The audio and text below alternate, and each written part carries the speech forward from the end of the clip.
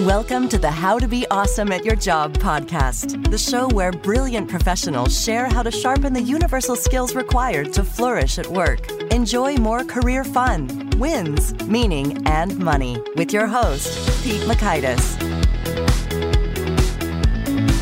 Hello, and thanks for joining us here for episode 529 with Dr. Daphne Scott. I think you'll dig this conversation because Daphne is thought-provoking about what matters and how to navigate your relationship between time and money and career and more.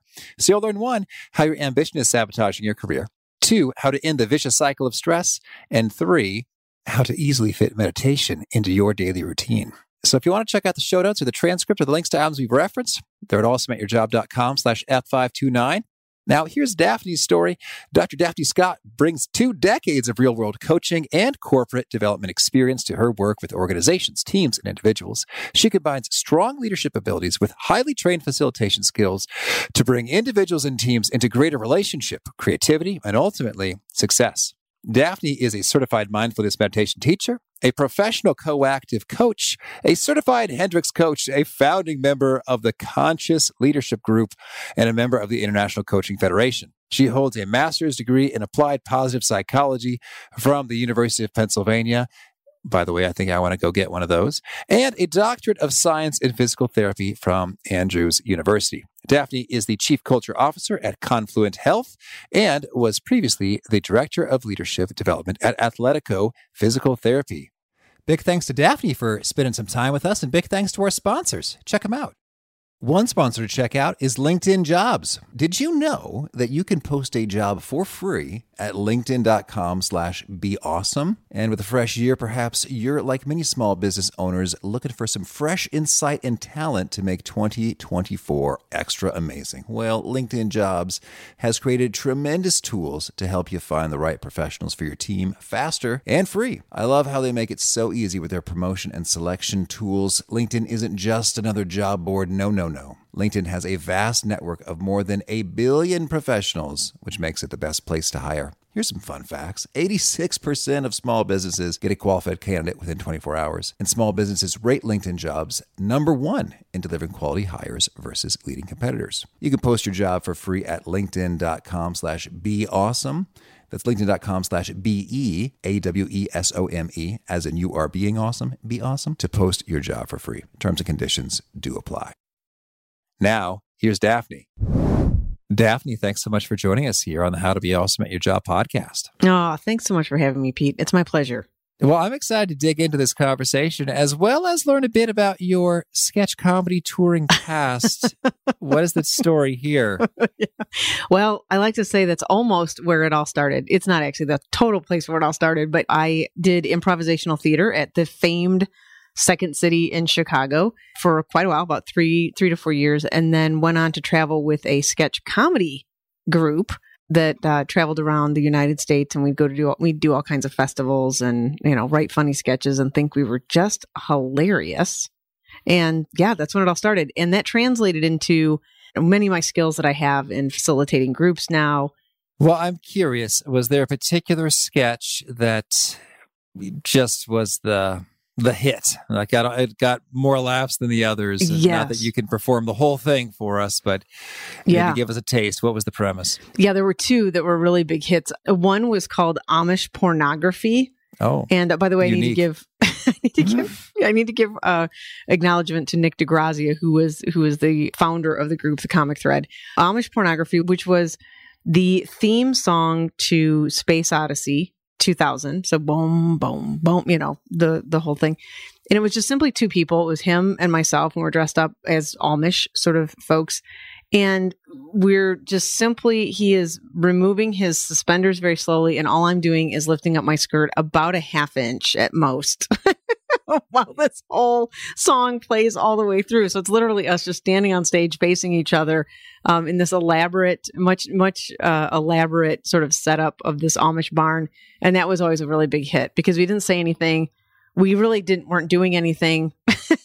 But it was just this idea that this would be really what Amish pornography kind of would look like. if you could. Oh, it's clever. It was very clever. Risque. Yeah, very, very risque. And then there was another sketch which was based on the movie Braveheart, and it was about this grandfather who was very obsessed with the movie, so much so that he thought it was real, and it just culminates in this great hijinks of him torturing his grandson. It was very, very funny. So those are a couple. Yeah. Mercy. Well, I love comedy that's just a little bit out there. And I think Key and Peele, in my personal opinion, are the most amazing sketch comedians I've bumped into. Netflix has a new series, I Think You Should Leave, which is a sketch comedy show. And it's amusing, it gives me some chuckles. I have not watched it yet. I'll have to check that out. Yeah. Cool. Well, so let's talk about your modern day programming, or what you're up to these days. You got some stuff called Waking Up a Leader. What's sort of the main thesis or point behind this? Yeah. So it's I like to say my latest book. It's my only book, but it is my latest book. So, clever. Yeah. Your first book.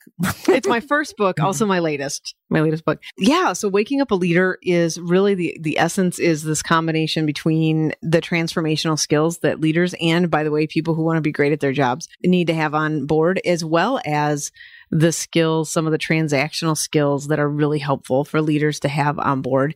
And it's specifically about looking at how we relate to sort of these 5 domains of our life, which seems to be these areas, especially in work, that can take over. So the 5 relationships that we're having are our relationships to time, money, ourself, our identity, how we see ourselves, friendships, and then, of course, the very well-known unknown, how we relate to the space of the unknown. So that's really what the book is about at its root.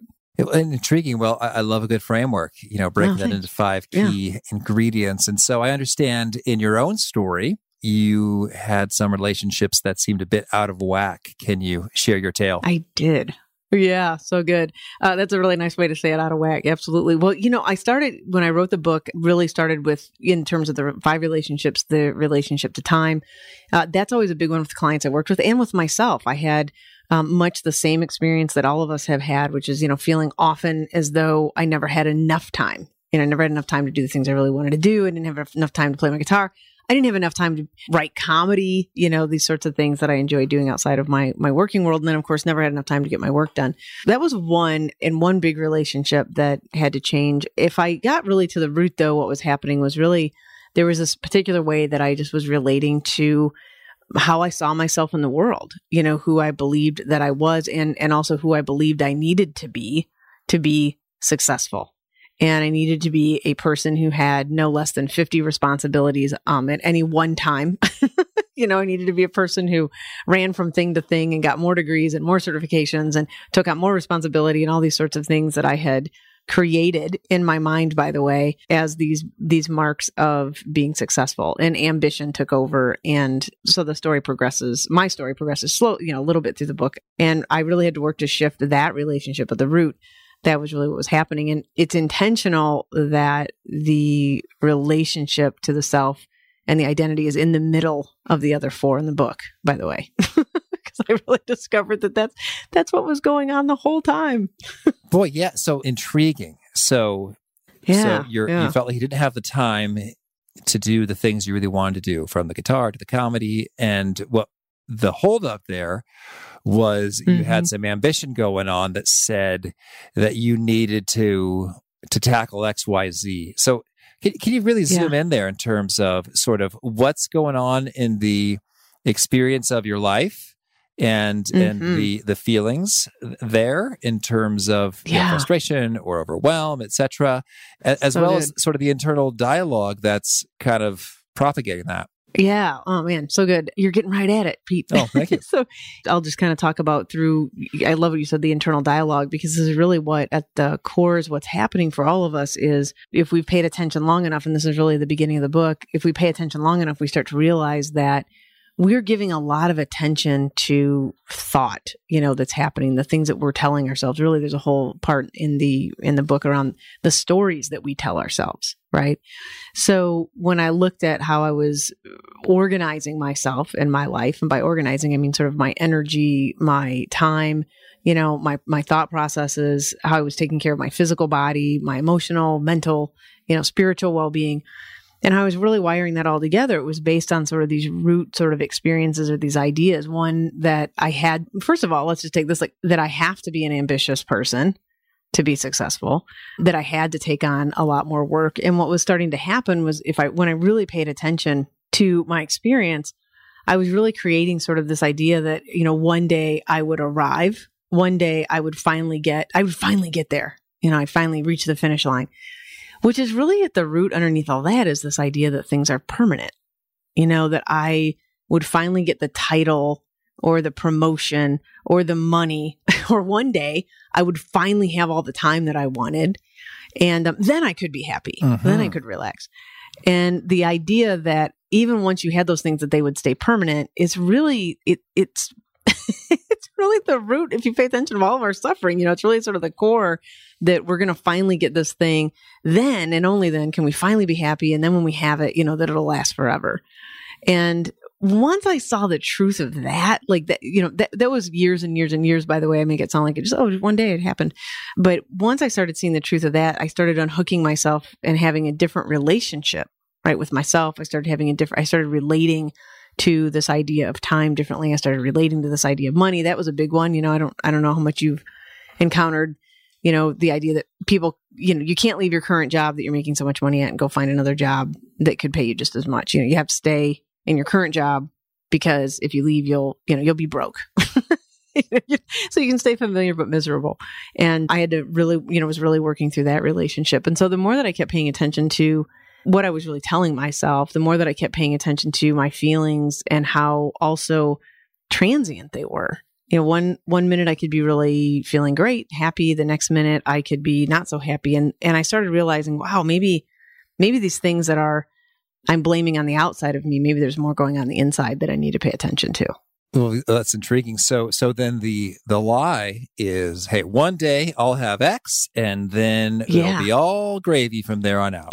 I'll have it. It'll be there. It'll be permanent and happy days are here. Yes. So that's sort of the falsehood that you're entertaining and it's causing some troubles. Totally. And so how would you articulate the contrary truth in terms of, how is it really and how should we really optimally operate? Yeah, well, great question. So it's tricky in a way because there's the inherent reality, inherently things that are true, but they're not inherently true, right? So it is true on one level that it's good to have some cash. Like if you're going to have a business and we want to have a job, and it is true that that's good. We probably keep the lights on. Probably that's not true. And there's some truth to money, right? I mean, I'd sound like a complete crackpot if I was on your show right now and being like, look, money's not real. It's just that it's not inherently real. It's not the thing that's going to ultimately one day get you the peace, calm, joy that you ultimately desire, that people are really looking for in their life. And so when we really look at the idea of money, there's some truth to it. It's reality. When we look at time, it'd be weird if I was like, oh, the time doesn't, why don't concern yourself with time. It doesn't really exist. There is a clock. There is that we had an appointment today, right? Like it's helpful. But if I start to believe that it's inherently true, that that's all there is, and I start wiring my life around that, I really start to create a lot of suffering for myself because the clock just does what the clock does. It's a convention. It's helpful to a certain degree, but time and space are really in the inherent reality. They're not dependent on the clock. So how I choose to relate to that clock really actually sets up my experience. I can, be sitting quietly reading my book and, feeling really, really great about everything. I can also be quietly reading my book and feel really stressed out and overwhelmed. Same exact thing on the video camera, but very different experience, right? Intriguing. So how you choose to relate to these things makes all the difference in terms of how you're feeling and operating and your ability to be effective, in your job and more broadly as well. Yeah, exactly. So can we dig in then in terms of like, what are some best practices and worst practices in terms of relating to each of these, 5 key things? Yeah, such a great question. And this is where the transactional part of it, sort of what sounds very transactionally, transactional sounding fits into this whole thing. So I really, really love the question. So Let's talk about time, Yeah, totally true. Time we use it. It's a convention. The clock is a convention. I don't have to feel at the effect. 1 o'clock is no different than 3 o'clock. It's not doing anything to me sort of idea, right? That sounds great, right? It also helps though if you know how to put stuff on your calendar. It also helps if you do some planning week to week. And what I really like to tell people is like when I sit down and I review my calendar 2 weeks out, for example, review my lists. I work from a list every day, and this is one of the actions in the book. I really see that as a mindfulness practice because I know that when I do that thing, when I review that calendar, when I have my lists up to date and I'm keeping track of things and I know what's coming, I relax. My mind is clearer. Even if I have a day full of appointments, when I've looked at that on Friday, it's not going to happen until Wednesday. I know like, okay, these are the things I need to be prepared for. These are the things that I'm planning, that are coming. Even looking back on the calendar, for example, a week can be really helpful. Like there might be meetings. I'm like, oh, I didn't grab that one. I told that guy, get him that thing and I didn't write that down. I need to write it down. So we really start to relax. And so I think that is one around the experience of time. That is one of the key practices that if people really are willing to just, slow down to go fast type of idea, right?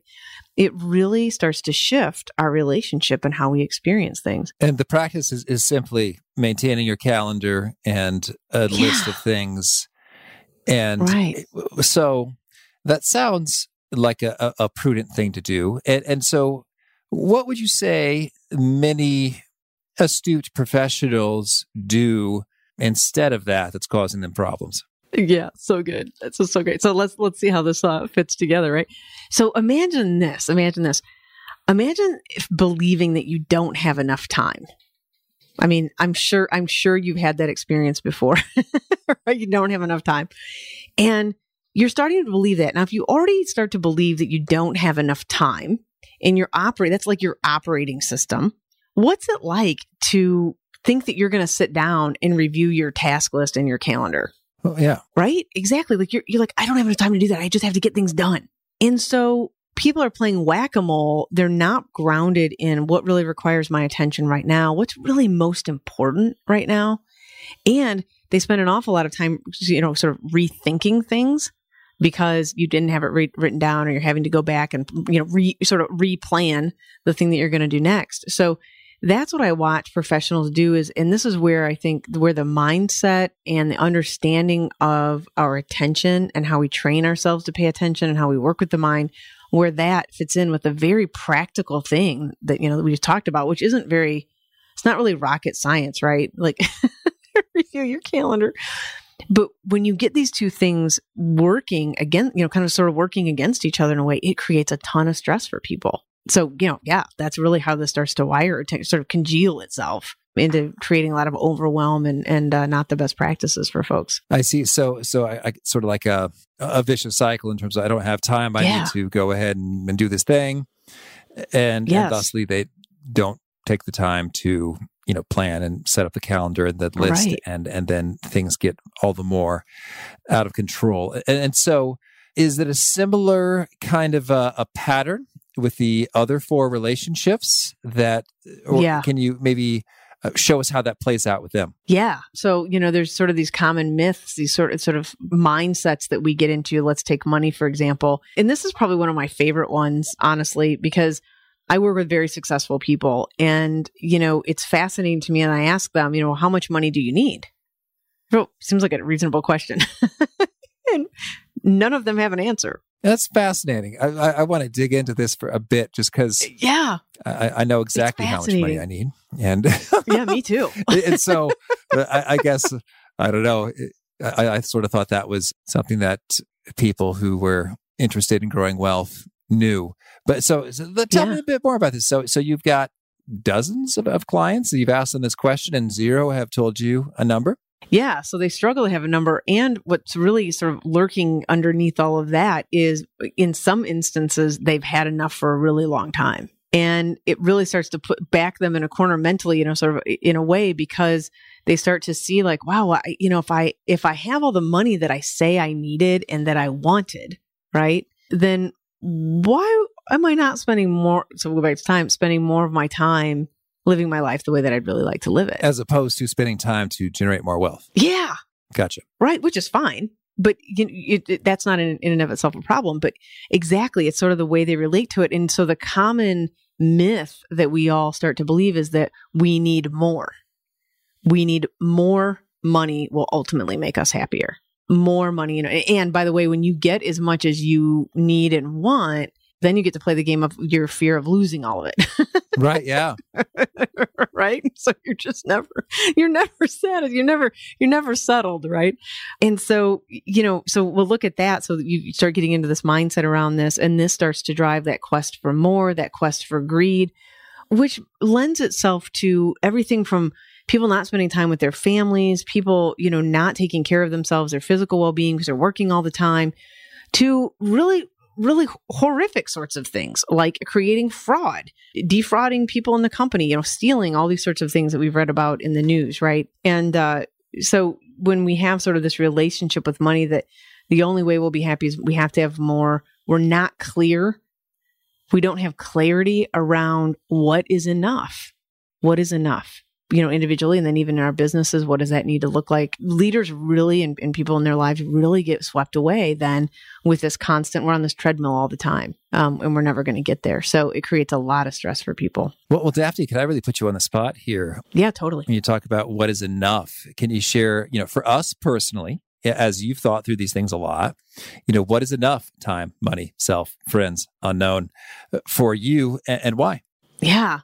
Well, enough time for me really lives in spending my time the way that I truly, that it's truly in line with my values and my purpose. And I want to tell you again, it's not a straight line. I think in my experience, and I feel like, I live in my genius 95, if not 100% of the time with my work, but it's not a straight line. People are asking me to do things all the time, different things that, by the way, would be great to, I wish I had the space to just say yes to everything, right?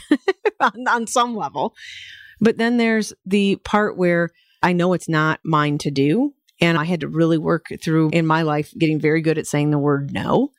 And I know if I go do it, my energy level won't be that great. It ultimately won't bring me the fulfillment that I really can have, know that I can have. And once you start having that in your work, it becomes it's pretty palpable when you're not doing it. So no matter what, when it comes to time, what I know is that I'll never have enough time to do the things I don't want to do. Yeah. And so as soon as I start aligning myself with doing a lot of things that I don't want to do, we just become more and more unhappy. There's that. Around money. So what's enough? What's enough time? I have all the time in the world to do the things that I want to do. I never, feel constricted around that. Around money, it really was a matter of looking at what's the wealth that I know I want to have to live a reasonable life and to be able to obviously pay my bills. Now, my lifestyle is a little different. I don't have children, by the way. So that changes some things for sure. People who have kids. You have more responsibility in that way. But it was really a matter of setting up my life so that, quite frankly, where work wasn't costing me more money. And I think when we start looking at life in that way, when I understood that the place that I was spending my time, how I was doing my work was really my energy, my life energy, and it was the only energy I had, right? It's the most valuable thing that I do have. How do I really want to be, quote, spending that? And is there cost on the back end that I'm not paying attention to? And then on average, they say, the research says that once you hit about 80 to 90,000 a year, your positive emotion, access to positive emotion doesn't really increase that much, even up against people who are, multimillionaires. And so I really started to look at that and I'm like, what is it for me to live my life in a way that can really allow me to retire early, quote early, right? To have some financial independence. And what does it look like for me to set my life up that way so that I have more flexibility around my time and my money? I'm not in debt. I'm not, walking around with, the most heavily marketed product and outside of crappy food in the United States is credit. What's it like to just not be living like that? And so I really started setting up my life that way and realized how much money, when you choose to live on less money, guess what happens to your retirement account? You need less. Right, certainly, yeah. Right. Oh, you don't need as much. So yeah. And then, around my ambition and what that needed to really look like, and where was I, out of integrity with myself, meaning where I wasn't in wholeness and driving myself in a certain way where I'd gained 30 pounds. My relationships were really falling apart. I even make this comment in the book, like I had all these great degrees and certifications, but all my plants were dead, taking care of things in my life and not keeping friendships intact, both at work and, in and out of work. I think one of the things I really landed on was that, I was spending and still do spend a good deal of my energy, my life energy working. And I love it. And, to think that you only have acquaintances at this place where you spend 40 or 50 hours or 60 hours a week, that gets pretty dry. And so what was it to really understand and to live into, like, really cultivating friendships and keeping track of people and not just seeing people as sort of a means to an end, or, I'm just going to help me get my job done and then I'm going to go home. Mm-hmm. Yeah. So that was all of them except the unknown. Yeah, let's hear it. All right. Well, the unknown really, the thing that I landed on with the unknown really has a lot to do. Are you ready? Here's almost sounds like the buzzkill of the show, but really has a lot to do with death. I really got in touch with the reality that it's coming. I just don't know when, but it is coming. And I had a meditation that I was taught by one of my teachers, Stephen Batchelor, and this is in the book, but it really is taking a close look at and really sitting in this question that given that is unknown, given that it is known that I will one day take my last breath. I will one day have taken my last walk. I will have one day pet my dog, for the last time. Given that is true, but given that I don't know when that is, now what should I do? And that was really the meditation that started to unhook me quite a bit from being sucked into that myth that things were permanent, kind of letting me get outside of myself a little bit to realize that this whole thing that I'm doing and existing isn't just about me. It's just like other people matter, other people are here. And so given that, what should I do? Is it going to be about me just accumulating more ambition, more degrees, more, knowing that this is all going to come to an end? Or is there some other way that I might want to be organizing my energy and spending my time, for lack of a better, which is finite in that regard, for lack of a better explanation. So it was all these things together, how we relate to all these things together. And interestingly enough, these were the things that I kept watching my clients struggle with. It was the same sort of thing. And I'd get in these coaching conversations and be like, wow, I get it. I too have had these struggles. Well, and I'm intrigued that, so when you do that meditation, so given the fact that I'm going to die, therefore, what shall I do? And given the fact that I don't know when that is. Yeah. Right. What sorts of action items tend to pop up over and over again for yourself and others when they engage in this? Yeah, it's great. One, it's interesting because I've been doing that meditation for years. And one interesting thing, I think you'll find this very curious, because I find it curious.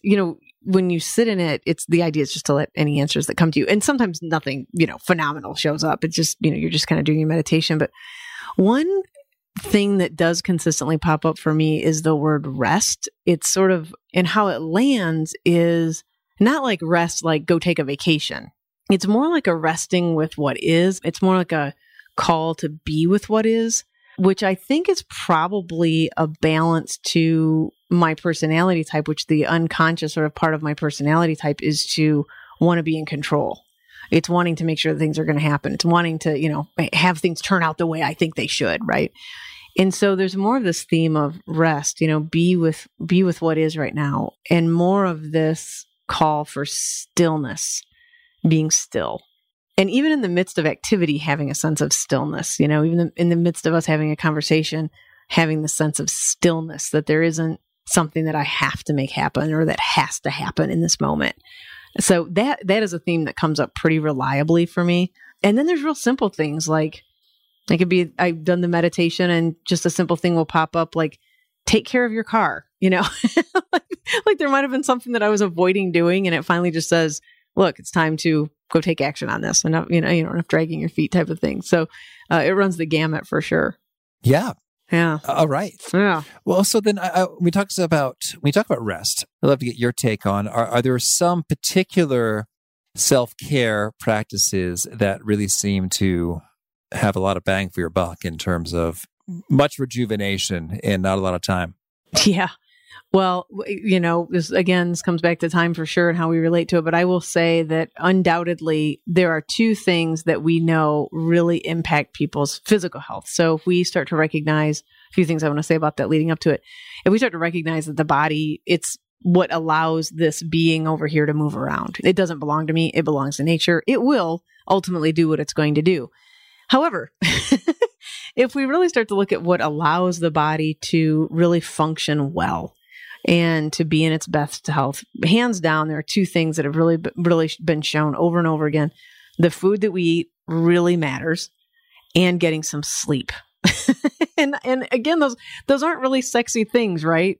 Like, we are looking for sort of always this like sort of magic bullet, this sort of one-stop shop type of thing. And for sure, in my own experience, when I am eating very healthy, meaning I'm staying away from processed foods, I'm staying away from foods that are, laden with sugar, processed stuff. They've pulled all the good nutrients out of it. You're eating out of a box kind of thing.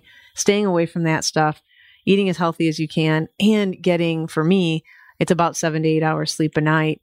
Those two things really trump just about everything. Anything that I could do. And, the science really has shown us a lot, I think, over this especially this last 10 years or so, although the modern, sort of the media will try to grab all these weird sorts of things, but to try to tell you differently, but there's just no substitute for that, I think, with a physical body. And this fits into our mental and emotional well-being. The body and the mind work together. And so if we haven't, taken the physical being and we haven't, made sure that we're well rested and made sure that we've had plenty of sleep, we act real crabby.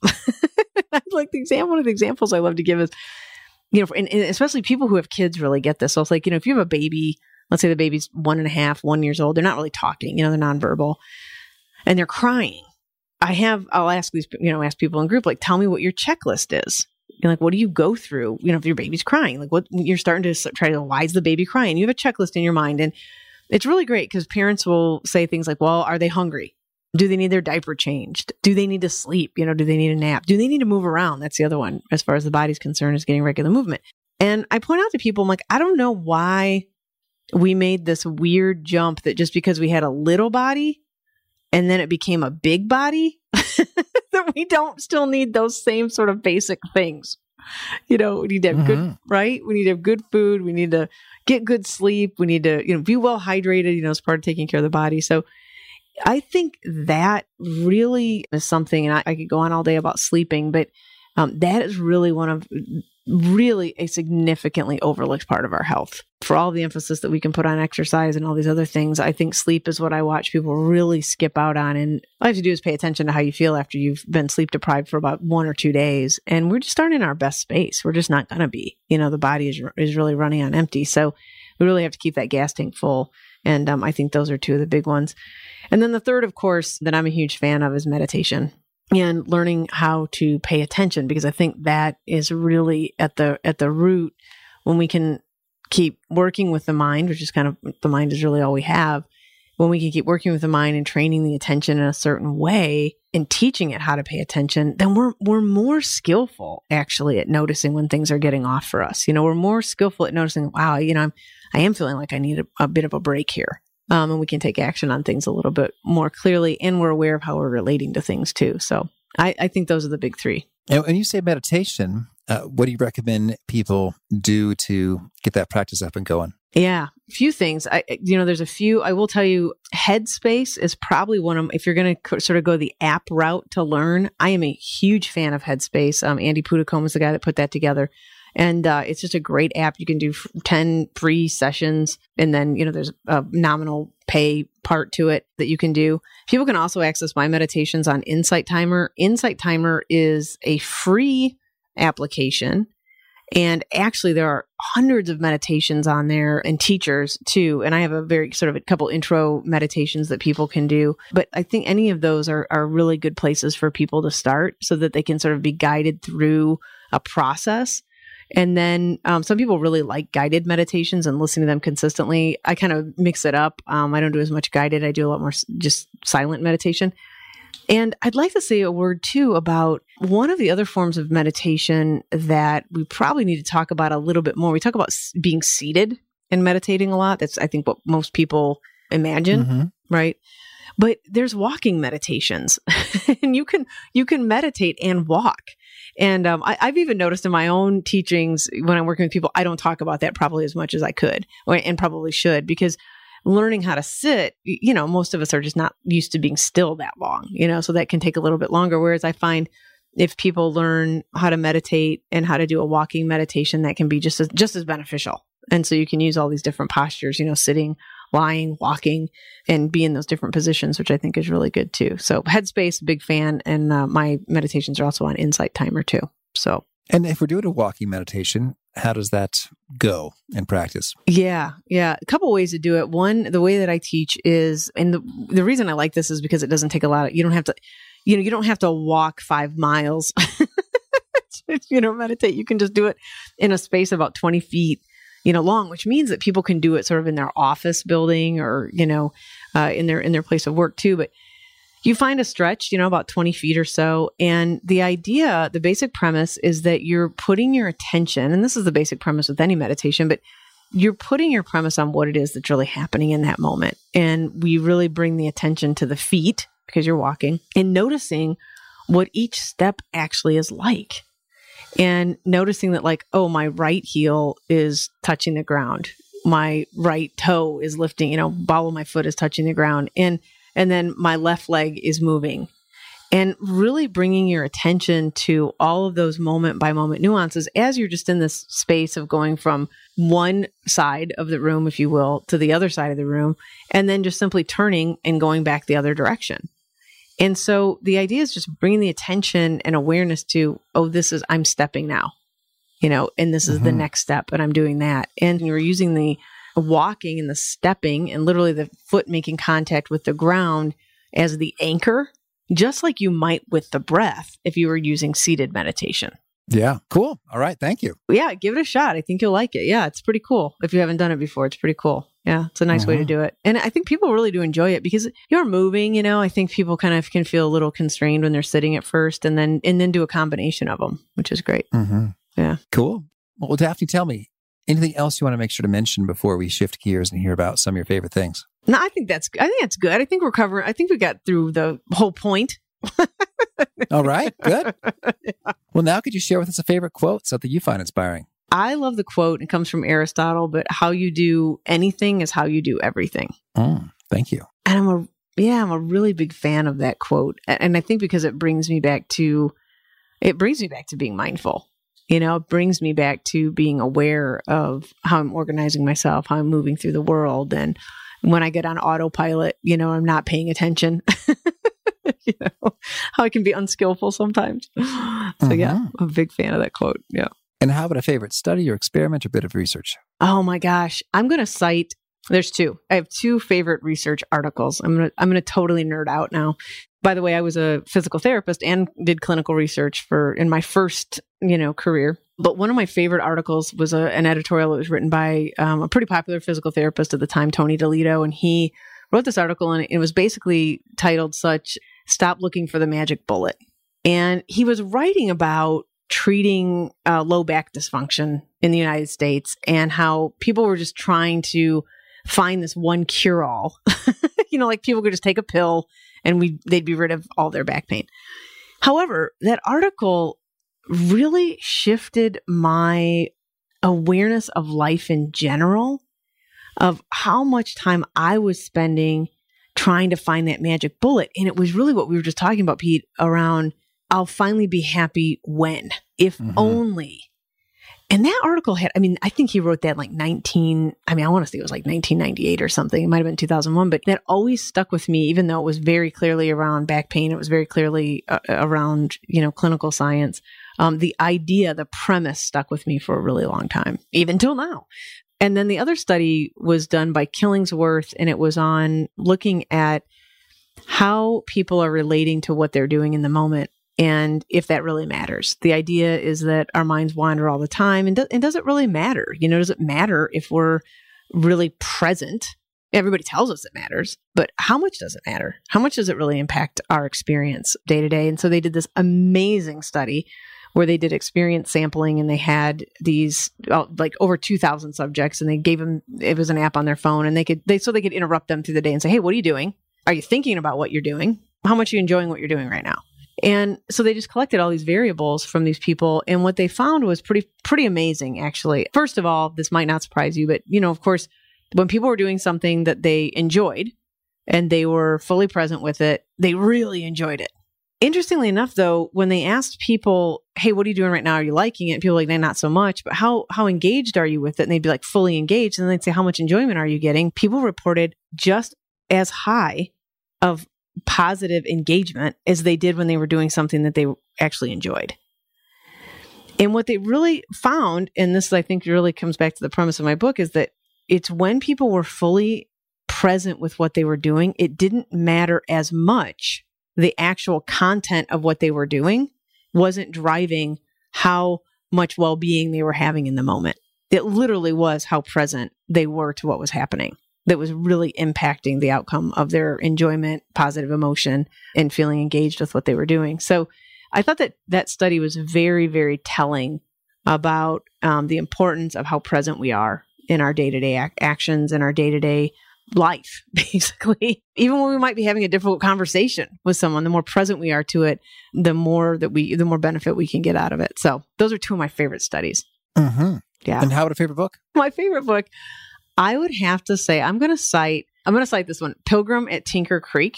Have you heard of this book or read this book? I have not read this one. No. Oh my gosh. Okay. So it is some of the most beautiful writings by Annie Dillard. Some of the most beautiful writing I have ever read in a book. She opens up with this description of this tomcat that, she's living in sort of this kind of wooded shack type of thing. And this tomcat that comes into her room, and she just gives this amazing description of what this animal is like. What I really love about the book is she literally would just go and watch. She'd sit out on this rock, or she'd, go out into the woods, and she'd sit there and she would just watch the most simplest of things, like a bug crawling across the grass or the way the light was changing with the sun. And she would just write about it. She writes about it. And to me, the book is just so representative of what it is to be fully present and what it is to really notice the tiniest of things that we sort of don't give much attention to in our day-to-day existence. So it's one of my favorite books. I've read it like 4 times. Oh, cool. Thank you. Yeah. It's not a leadership-y book, right? Well, I guess in a way it is. In a way. Yeah. And how about a favorite tool, something you use to be more awesome at your job? Yeah. Favorite tool. Well, I use, for my project and task management, I use the app Asana, Asana, and I am a huge fan of their approach. It's a flexible enough system. I practice from a productivity standpoint, task management, mindfulness of my stuff, David Allen's approach in getting things done. And that app works really well because it's flexible enough and lets you set things up that way. It has a great, project sharing tools. And they have the app on the phone where I keep track of things with my assistant. So I really, really like it. And that's pretty much my go-to for sure. Mm-hmm. Outside of my fancy pens, I do have some fancy pens that I like. But oh, tell us what brands? What do we get? Well, I have a Montblanc pen that I really, really love, and it uses it's a fountain pen, but it has the cartridges in it instead of having to old school put ink in it. And it's like my favorite, and it's black and it has a red cap. So Montblanc is, if I'm going to use a fancy pen, I will use that pen. Mm-hmm. Yes. And how about a favorite habit? Favorite habit, meditation for sure. And reading in the morning. My ritual in the morning is I wake up, I do get a cup of coffee. That's my favorite thing. And then I read for about 30 minutes, and then I do my meditation for about 30 to 45 minutes every morning. So that's my ritual. Those are my favorite habits for sure. Mm-hmm. Yeah. And is there a particular piece that you share that really seems to connect and resonate with folks? They quote it back to you often? Yes. I think there are 2. The biggest one was a statement I said earlier, which is, you always have all the time that you need to do the things that you want to do. That really lands for people. And you'll never have enough time to do the things you don't want to do. So that one really lands for people. And I think the other thing that really lands for people is when I really allow them the space to discover that nothing is permanent. that's a game changer. And once they realize that they're really trying to strive to keep things the same, hold on to the good times, keep away the bad times, which, by the way, isn't a horrible thing for us to be wired that way, right? But I think what really lands for people is when I'm really telling them and getting them to understand that they don't have to worry about the good times staying around or the bad times staying around, that nothing's permanent. So that seems to really resonate. And if folks want to learn more or get in touch, where would you point them?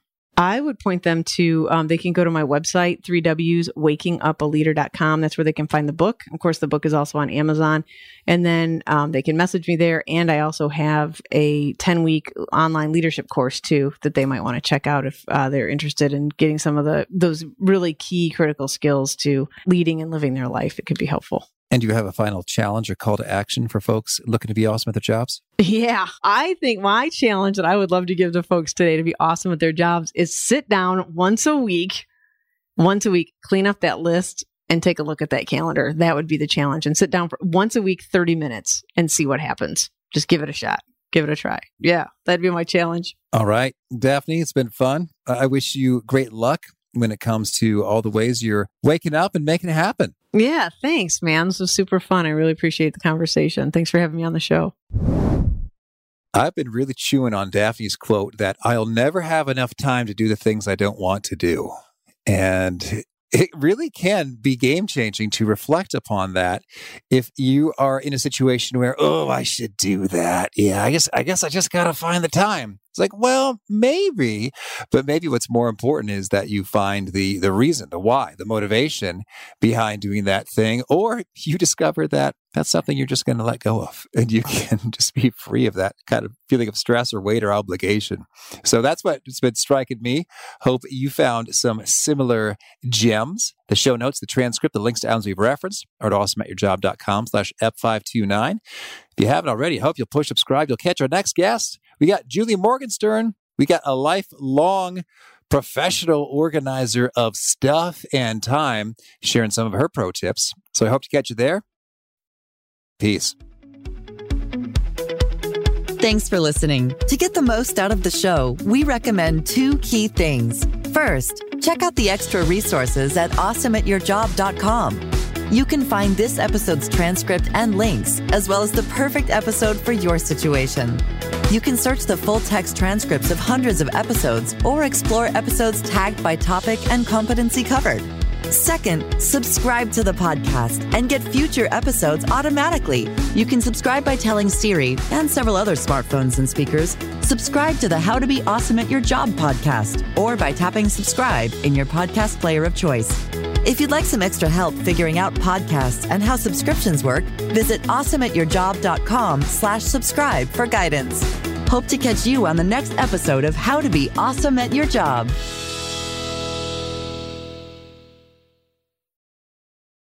Let's jump into Peppa's world of play. Look for spring flowers, hunt for muddy puddles, and bravely explore exciting places with Peppa playsets. Peppa Pig, inspiring kid confidence.